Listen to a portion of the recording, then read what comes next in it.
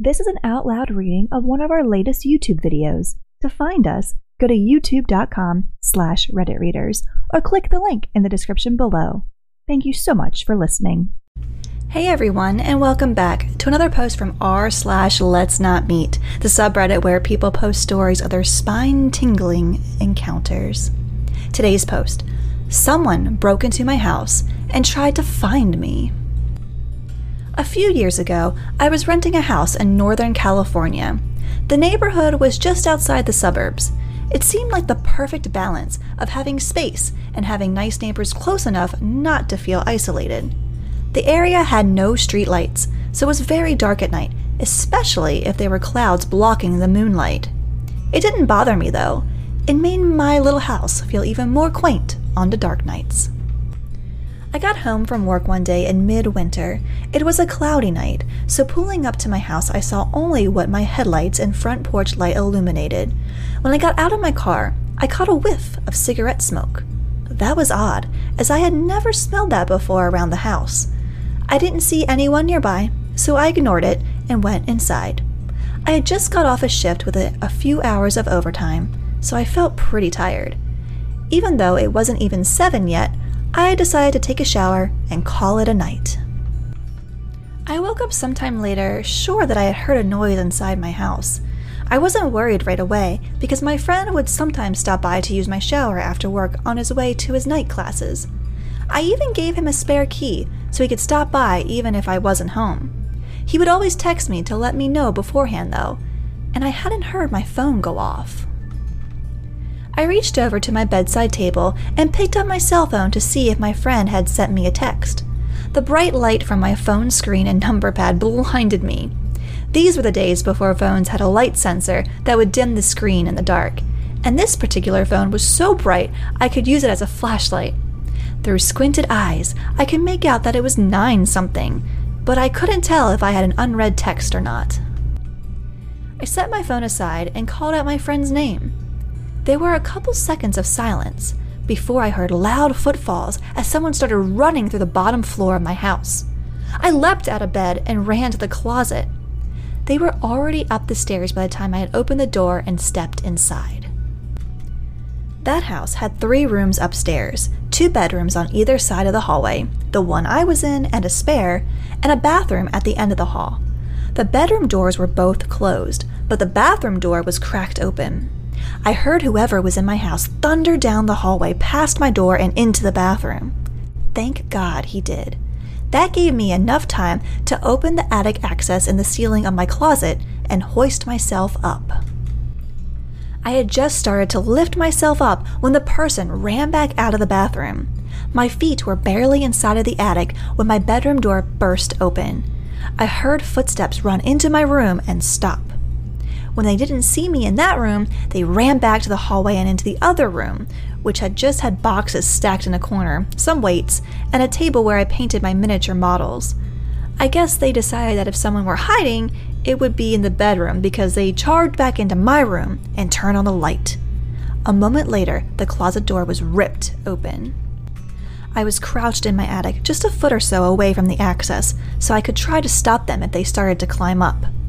From my vantage point, all I could see was from about their knee down. They were wearing dirty blue jeans with frayed cuffs and worn work boots.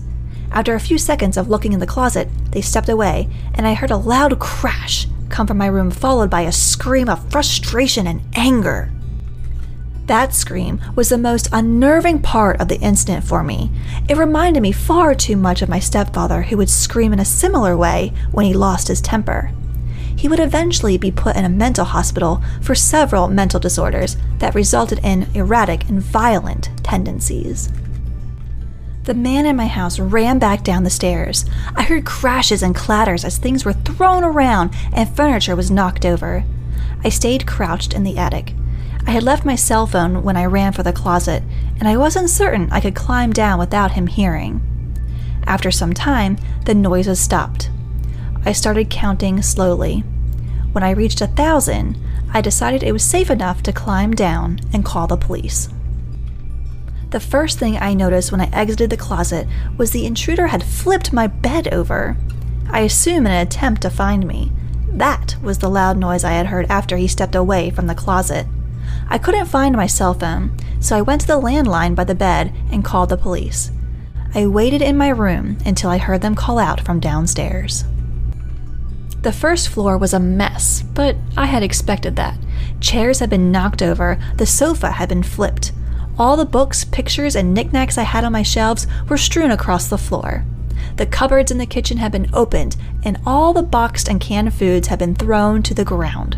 As far as I could tell, though, the only thing missing was a single knife out of the wooden block in my kitchen. The police checked the house from top to bottom. They found that the side door had been forced open by something like a crowbar. They also found a few cigarette butts along my fence line, along with some foil and an empty pen tube, which the police said people often use to smoke meth, so they think he had been watching my house for a while.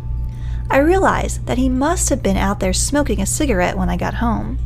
They collected up the evidence and told me I should stay with family or friends that night and get that door fixed as soon as possible. I opted just to not sleep. I moved a shelf over to block the broken door and spent the next couple hours cleaning things up. I would often go to the window with a flashlight and shine it along the fence line where the police found the cigarette butts and foil, but I didn't see anything. The next day, I called to have the door fixed and motion lights installed at the back and sides of my house.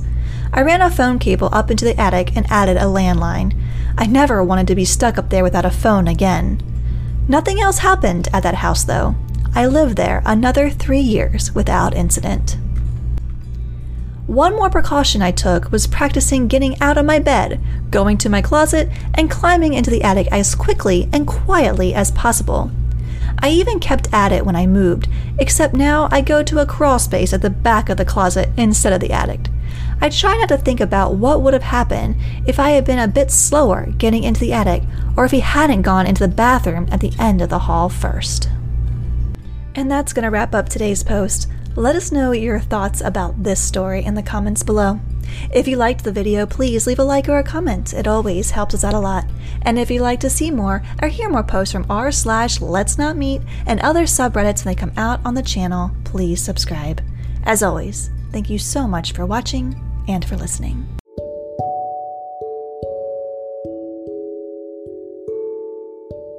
Hey everyone, we hope you're enjoying our readings of popular Reddit posts. We love providing this service so that you can listen to these podcasts to pass the time, to fall asleep to, or to be entertained while still staying safe on your commute to work. We love to have the freedom to cover even more posts, but the recording and editing is time-consuming work and doesn't pay the bills. If you feel you're getting regular value out of these episodes, please consider supporting us with a small monthly donation. You can donate easily by visiting anchor.fm/redditreaders and clicking on Support This Podcast. Every little bit helps, even if it's just enough to cover our morning cup of coffee. As always, thank you so much for listening.